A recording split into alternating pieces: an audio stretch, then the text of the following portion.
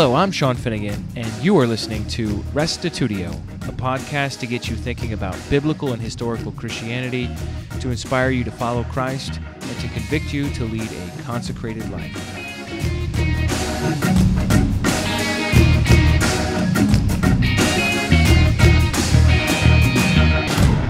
Episode 27, Rulers in Christ's World. Life was very different in the world of Jesus, especially politics.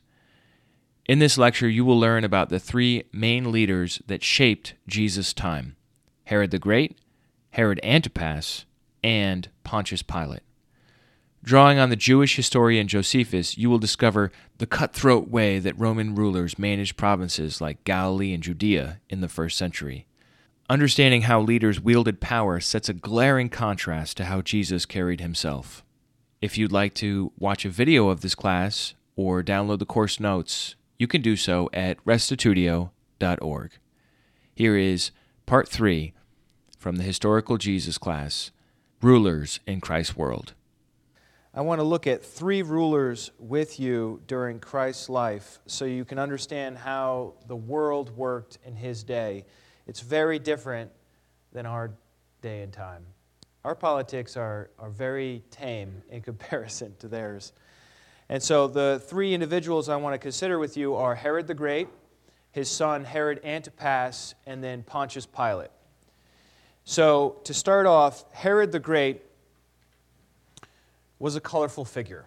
His dad was an Idumean and his mom a Nabatean. An Idumean is someone from Edom, which is not a part of Judea. It's a historic enemy of Judea, in fact. And the Nabateans were Arabs who lived off in the desert. And so the Jews never really accepted Herod the Great as their king. They felt like he was not ethnically Jewish, so they should not accept him as one of theirs. So what he decided to do was marry a woman named Mariamne.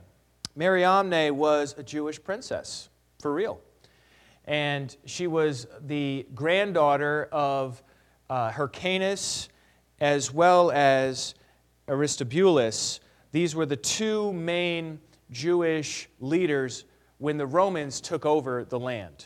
And so she had a royal pedigree that Herod felt would make people take him more seriously. And then if they had children together, Herod and Mariamne, then they could have someone that the Jews would accept better because that child would be a descendant, at least on the mother's side, of this prestigious family called the Hasmoneans. So anyhow, Mariamne and Herod had a tumultuous relationship. And what ended up happening was, you know, when you marry a woman, you don't just marry one person. There's also in-laws, right? And so Mariamne's mother, Alexandra, she really manipulated Herod into doing some things he didn't want to do. And it turns out that Alexandra, Herod's mother-in-law, was good friends with Cleopatra, the famous Cleopatra of ancient times in Egypt. And she convinced Cleopatra to pressure Herod, her husband, Mark Antony, into getting Herod to do things. And so Herod didn't like Alexandra meddling in his affairs. And so he put a guard on her to watch her at all times in the palace. And she didn't appreciate that very much. So there was a lot of tension in the Herod household. And what ended up happening was Alexandra had two children. She had Mariamne, which was this Jewish princess that had married Herod, and then she had a son named Aristobulus, who was this very fine-looking young man, very well-built, very handsome in appearance, and he was the hope of the nation. You know, if they could somehow get rid of the Romans, this would be the one that they would install there. And so Aristobulus, this would be Herod's brother-in-law, wanted to be the high priest. Now, he's only 16 years old, and there was already a high priest. So Herod didn't really want to do that, but his mother-in-law forced his hand, and he officially made this young 16-year-old the high priest, removed the old high priest, and made Aristobulus the high priest. Well, that didn't go so well, because the people, you would think they would be horrified, but they loved having this young guy as their high priest because they felt like finally, if he could just survive long enough and somehow he could lead the people again against the Romans and against Herod, who was the king appointed by the Romans.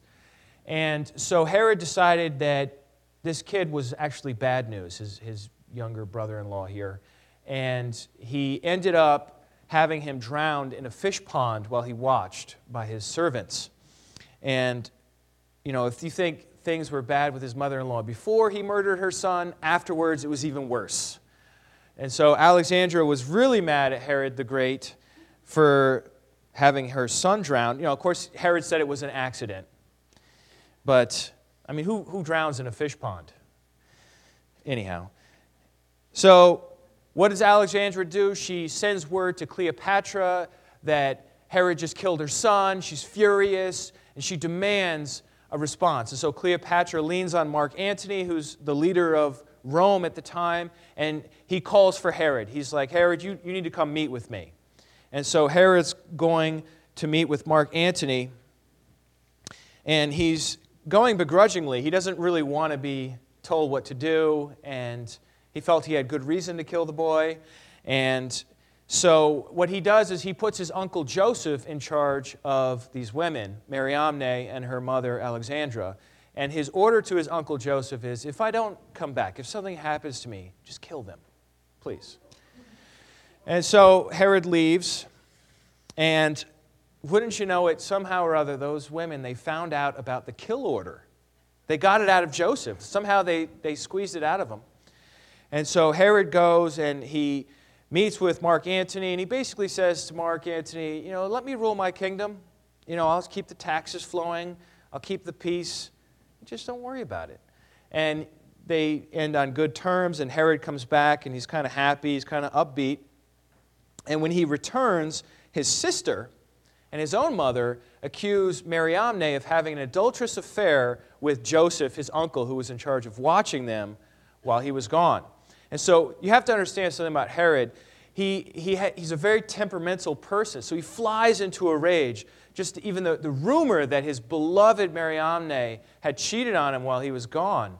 And he is furious, and she eventually convinces him, no, I didn't do anything, and he believes her, and then she makes the mistake of asking the question, was it because of love that you told Joseph to kill me should you die? At which point, Herod the Great just loses it. He concludes the only way that Joseph would be stupid enough to tell her what he had commanded was if they really did have an affair. And so he immediately calls for Joseph and has him executed without allowing him to make a defense. And he has the mother-in-law bound in custody and really wants to kill his wife, and then decides, because of his love for her, not to do it. And then civil war broke out. Mark Antony and Augustus fought against each other. For 7 years, Herod had been the king, and he had supported Mark Antony. And so he continued to do that. However, Mark Antony lost. Augustus won at the Battle of Actium, and Augustus became the first Roman emperor. And so Herod was a little worried because when you back the wrong guy back in those days, there's no concession speech. You just kind of get executed or at least removed from office permanently. And so he knows he has to go speak to Augustus. He needs to somehow convince Augustus to leave him as the king of the Jews, leave him in power over this area. And he's a little nervous because his wife's grandfather, who's like 80 years old at this time, a guy named Hyrcanus, who has no political ambition at all, he's still alive, okay? And so Herod's worried that, if things went sideways with him, then Augustus may make this guy in charge instead of him. So he allegedly catches Hyrcanus in a plot with the Arabs to overthrow the throne, and it's not really clear that he didn't make that up, or maybe he did, I don't know. And he executes Mariamne's grandfather. So at this point, Mariamne, this is his favorite wife out of all five. This is really the one he loved the best. Anyhow, he's murdered her brother and now her grandfather, but it will get worse. So anyhow, he has to go see Augustus. He goes to see Augustus, and just before he leaves, he's like, I need to put somebody in charge of my wife and her mother because they're just nothing but trouble. And he gets his servant, very dedicated, faithful servant named Sohemus, and he puts him in charge, and he says, look, if I don't come back, kill him. Again. And so he goes off to Augustus and convinces Augustus that he is the best man for the job, and he comes back kind of gleeful that he was able to turn Augustus towards him. And when he gets home, there's nothing but ice. Because once again, the women had found out from this guy that they were basically going to be executed if Herod didn't come home. And so he's home all excited and sharing the news, and there's just no reciprocation. And so she groans, she can't hide her disappointment, she openly hated him, and Herod's sister took full advantage of the opportunity. She started spreading these long stories about how Mariamne was cheating on her brother Herod, and this went on for a whole year, and then came the fateful day. It was noon, and Herod was taking a rest. He called for Mariamne to join him in bed, and she showed contempt and insulted him for causing the deaths of her grandfather and her brother, naturally. I think that would upset anyone. And so at that same moment, Herod's sister had concocted this whole other plan to send in the cupbearer with this rumor about love potion that Mariamne had used, and it just set Herod off because he just couldn't take it anymore. He exploded in anger, and he had Mariamne's eunuch tortured. That would be the guy responsible for watching over her. And the eunuch didn't reveal anything other than it was when she talked to Sohemus that she got really hateful towards Herod. Well, Sohemus is the one that told her about the kill order the second time around. And so he immediately has Sohemus executed. And then he puts his wife on trial for adultery. They found her guilty, and then she was executed as well. Josephus writes about this, but when she was once dead, the king's affections for her were kindled in a more outrageous manner than before, whose whole old passion for her we have already described, for his love to her was not of a calm nature, nor such as we usually meet with among other husbands. For at its commencement, it was of an enthusiastic kind, nor was it by their long cohabitation and free conversation together brought under his power to manage. But at this time his love to Mariamne seemed to seize him in such a peculiar manner as looked like divine vengeance upon him for the taking away of her life. For he would frequently call for her and frequently lament for her in a most indecent manner. Josephus could write, huh? And so he would call out for her. He got ill. He started to really become unhinged because he, alas, had executed his favorite wife. And so Alexandra didn't last much longer than that. She started concocting some plan, and Herod caught her, and so he had his mother-in-law executed as well. Later on, shortly after that, he found out his brother-in-law from a different wife named Costobarus hid these descendants of the old Hasmonean dynasty, the sons of Babus, and had them all killed. After that, he suspected his sons. You know, he married Mariamne, but then he had 2 sons with her. And he was worried that these boys were conspiring against him, and so he took them to trial, his own sons. And it was the Caesar himself, Augustus, reconciled them. Said, don't take your sons to trial, Herod. Come on. But then 4 years later, he accused them of treason again, and this time he got a Roman court to find them guilty and had them executed. Although their children he allowed to live, the grandchildren of Herod, through this line of his wife Mariamne, the grandchildren are called Herodias, that's a woman, and then Herod Agrippa, that's a man who later becomes very influential. A year after that, Herod receives a message from some wise men who are looking for a baby born king of the Jews. Matthew chapter 2. Now after Jesus was born in Bethlehem of Judea in the days of Herod the king, that Herod, behold, wise men from the east came to Jerusalem, saying, Where is he who has been born king of the Jews? For we saw his star when it rose and have come to worship him. When Herod the king, who had already murdered his, all the possible heirs of this dynasty of the Jews, when he heard this, he was troubled, and all Jerusalem with him. And assembling all the chief priests and scribes of the people, he inquired of them where the Christ was to be born.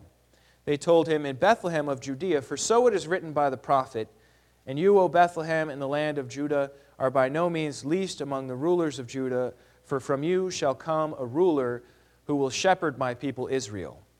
Then Herod summoned the wise men secretly and ascertained from them what time the star appeared. And he sent them to Bethlehem, saying, Go and search diligently for the child. When you have found him, bring me word that I too may come and worship him. And so the wise men, of course, they found Joseph and Mary. They found the child Jesus, gave him gifts of gold, frankincense, and myrrh. And then Joseph was warned in a dream to flee because Herod was going to try to kill the child. He got up that night and went to Egypt. And so Jesus starts out as a refugee in Africa. So Herod was upset that the wise men didn't come back, so he ordered the execution of all the children 2 and under in the city of Bethlehem. Well, it's more like a village of Bethlehem at this time, and sent soldiers to kill them. A year after that, Herod brought his own son Antipater, his firstborn son, to court and requested a death penalty from Augustus, who agreed. And legend has it that Augustus once quipped, Better to be Herod's pig than his son. Herod ate kosher. And so he executed his son Antipater. And just before he died, Herod rounded up all the leading men of the city of Jerusalem and brought them to the hippodrome where the horses raced, and surrounded them with archers, and commanded that at the moment of his death, they would rain down arrows on all the leading men of the city of Jerusalem, so that when news came of Herod's death, there would be weeping instead of rejoicing. And then he died, and they disobeyed his order. So much for Herod the Great, who I like to call Herod the Worst. Herod Archelaus, Herod Philip, and Herod Antipas were the 3 sons to whom he bequeathed the kingdom. Herod Archelaus was in charge of Jerusalem and was so bad at managing things that the Jews sent a delegation to the emperor, and the emperor Augustus removed Archelaus from being in charge of Jerusalem. We get this little snippet from Scripture. This is Matthew 2:19. But when Herod died, behold, an angel of the Lord appeared in a dream to Joseph in Egypt, saying, Rise, take the child and his mother, and go to the land of Israel, for those who sought the child's life are dead. And he rose and took the child and his mother and went to the land of Israel. But when he heard that Archelaus was reigning over Judea in place of his father Herod, he was afraid to go there. And being warned in a dream, he withdrew to the district of Galilee. And so Jesus ends up in Galilee, partly because of the Herodian madness that goes on. Here's a family tree of Herod the Great. And you can see that he has 5 wives. The first one he divorced to marry the second one, but I think he just kept on marrying them after that. And the number of his sons there, and the ones in gray, I think, are the ones mentioned in Scripture. Well, actually, that's not entirely true, but those are the more significant ones mentioned in Scripture. All right, so Herod Antipas. Herod Antipas is an important person. When Herod Antipas came into power, it was because his dad died, but Herod Antipas thought that he should be the sole one in charge. He should not have to share the land with his brothers. So he went to Augustus and appealed to be the sole ruler in charge, and Augustus said, no, we're going to stick with your father's will, and he was bitterly disappointed. He ruled from 4 BC to AD 39, which is basically all of the life of Jesus. Antipas was the ruler in Galilee. Beyond keeping the taxes coming and keeping the peace, Antipas believed you needed to impress the emperors if you want to advance. If you want to get ahead, you got to keep the peace, keep the money flowing, and do something impressive. And so what he did is he rebuilt a city called Sepphoris and renamed it Autocratorus, which is a word meaning rule by oneself. It was a word that would give honor to Augustus. And this way, he was able to have a central base of operations from which he could tax the farmers. He built a wall around a city called Betharampha and renamed that city to Livia after Augustus's wife, and then later to Julius, Augustus's daughter. But then Augustus died, and a new emperor came into power named Tiberius, and that was in the year 14. So you just imagine this. He takes the Sea of Galilee, and he renames it, and he calls it Lake Tiberias. Who does that, right? And then he takes this old Jewish graveyard and builds a city on top of it, which, angers all the, ancestral Jews there, and names it Tiberias. And that's a base of operations from which he can tax the fishermen in the Sea of Galilee. He wanted Tiberius to think, look how well Antipas does with Galilee and Perea. I will put him in charge of everything. But it didn't work out that way.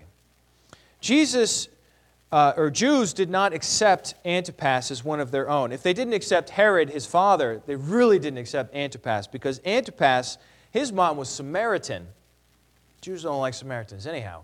And then his father was half Edomite, half Nabatean. So he had basically zero Jewish blood in him. And so he decided, you know what? I need to marry a Jewish princess, just like Dad did. Like it worked out great for him. So he marries Mariamne's granddaughter, Herodias. But there's only one problem. Herodias is already married to his brother.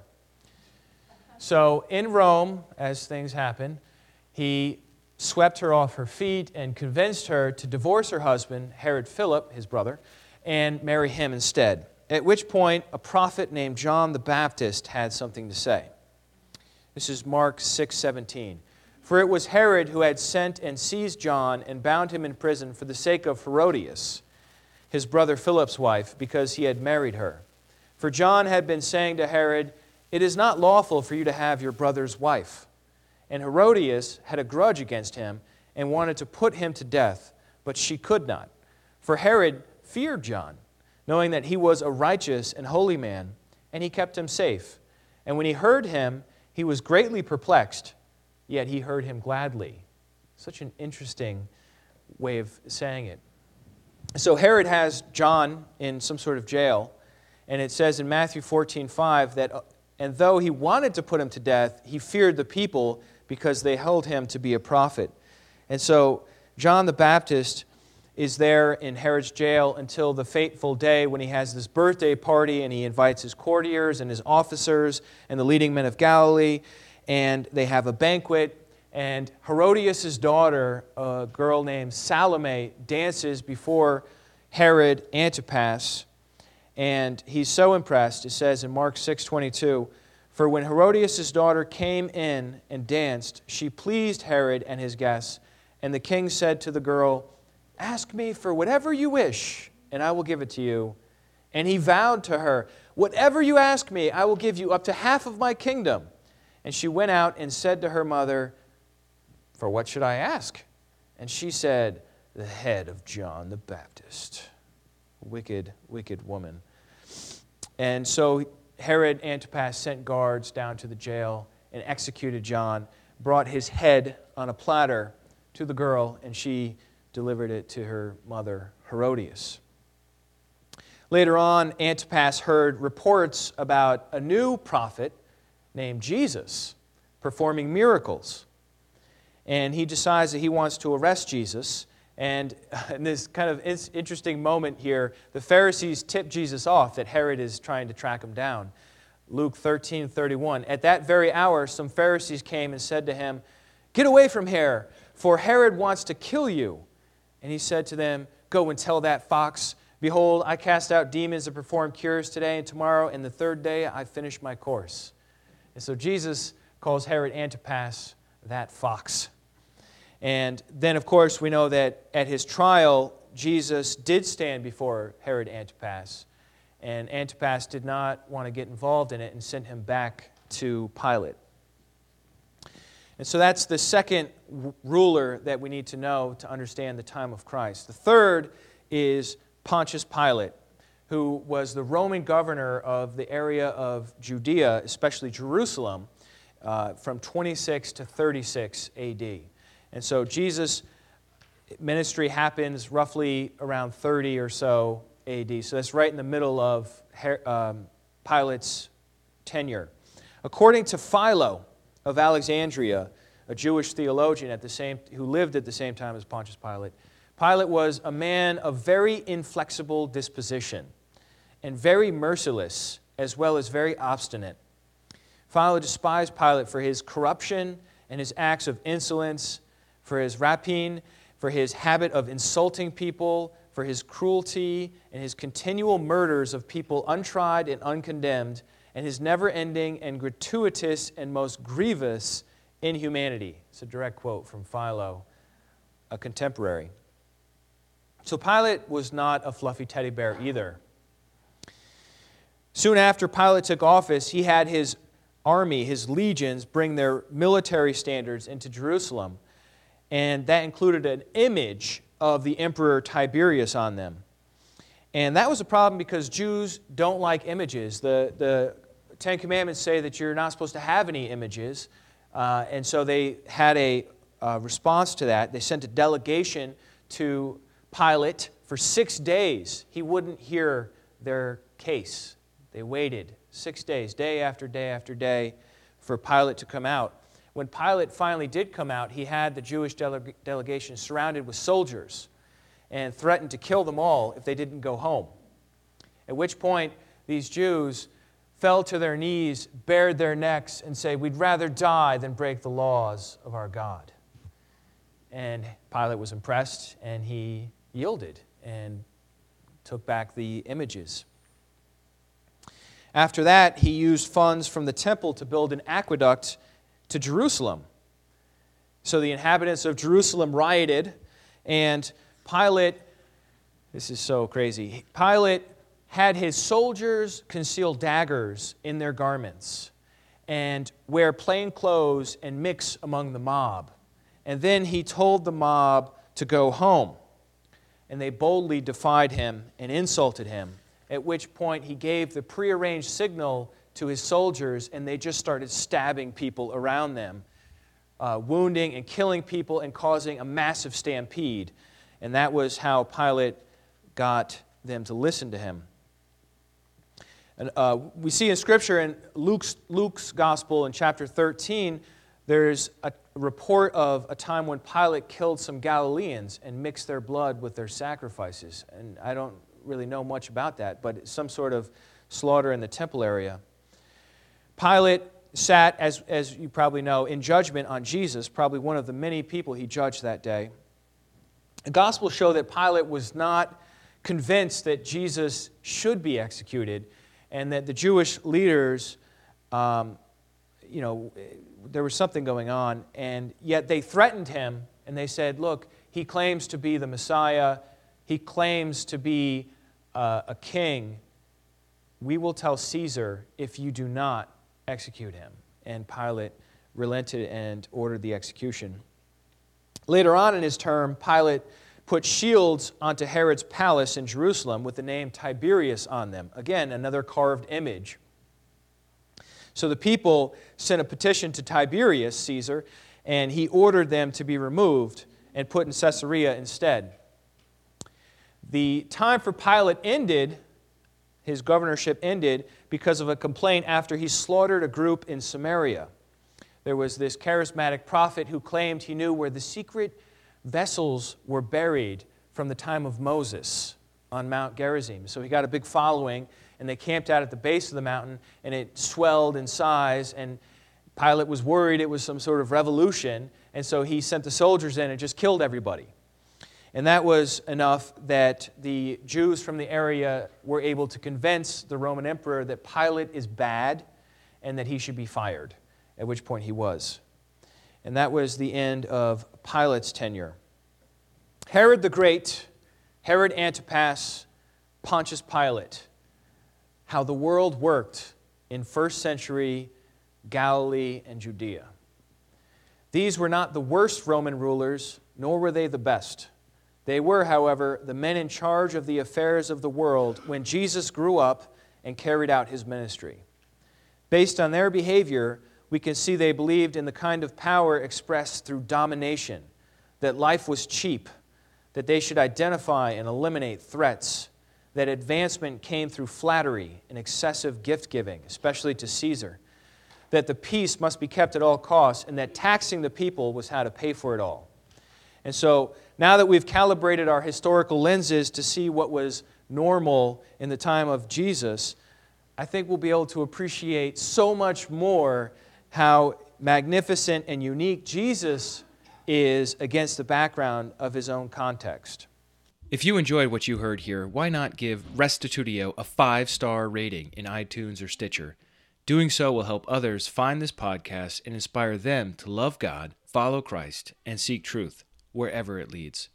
Thanks for listening, and check us out online at restitutio.org, where you can find an archive of all the podcasts, as well as a bunch of articles and links to other resources. And remember, the truth has nothing to fear.